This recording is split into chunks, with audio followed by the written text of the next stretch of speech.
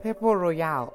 Purple is royal. It's all about royalty. The trans people are that royal. Remember, we are loyal. Nothing for us without us.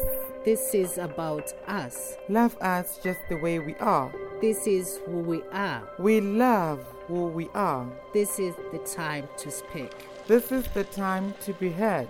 Time for trans people to be heard. This is Purple Royale.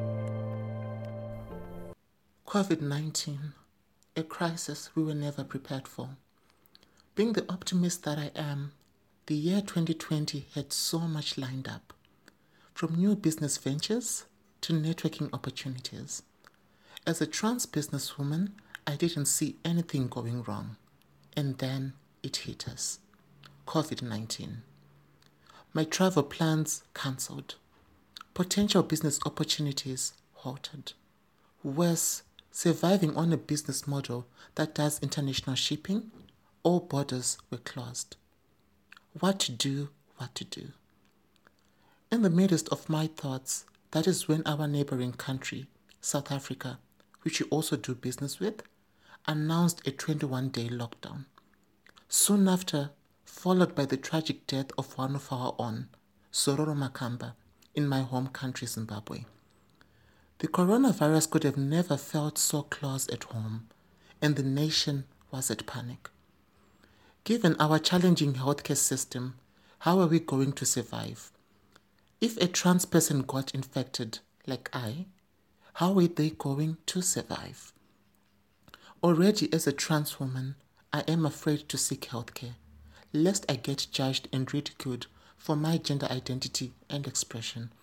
If I were to catch the coronavirus, how free would I feel to seek treatment?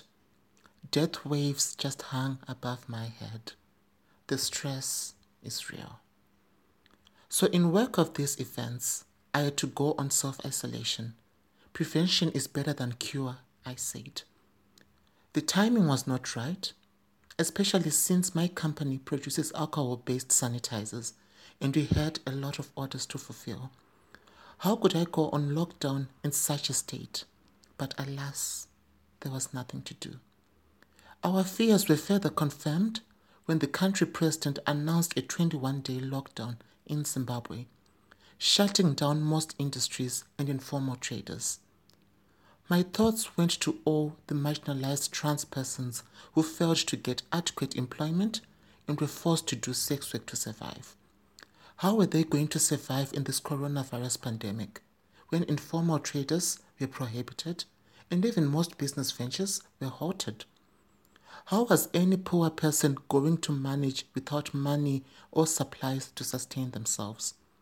As a company, we tried our best to assist as many as we could, even some homeless at high risk of catching the virus.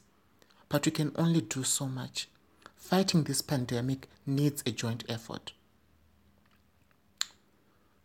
So here I am,